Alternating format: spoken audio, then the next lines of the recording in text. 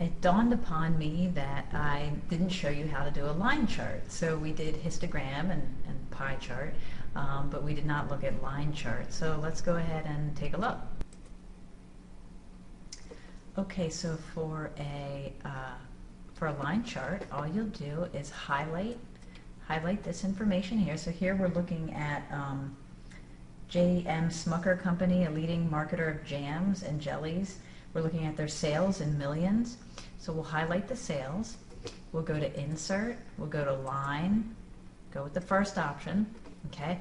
But now you want your x-axis to be these various years. So you right-click near the x-axis.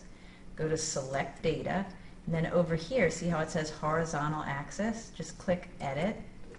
And then just highlight the thing that you want to go on the horizontal axis, which is the years, like I just did. Hit OK, and just hit OK.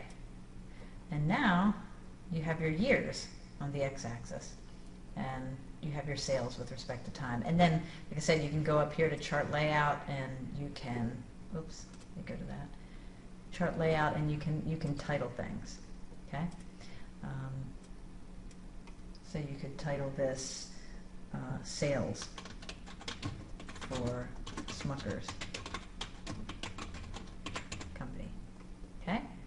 I hope that helps. And I also believe we did not take a look at bar chart.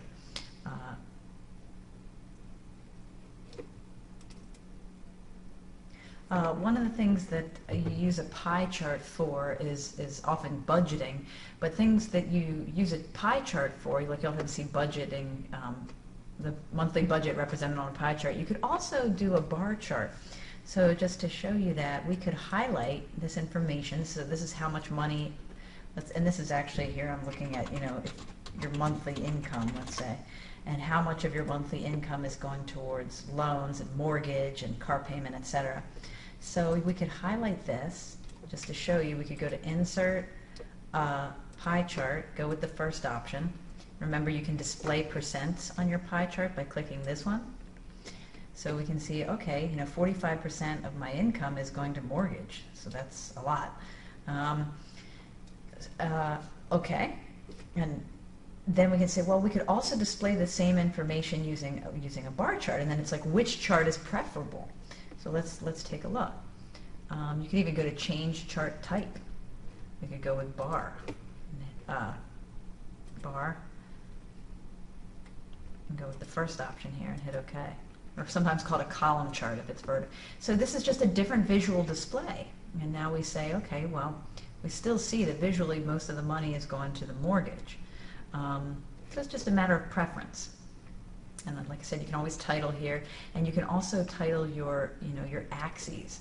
So if you go to Layout, this tab up here, Layout, you can go to Axes Title. You should always title your axes. So horizontal, title below, and we can title that Budget Items. And then we can go to Vertical Axis, and we can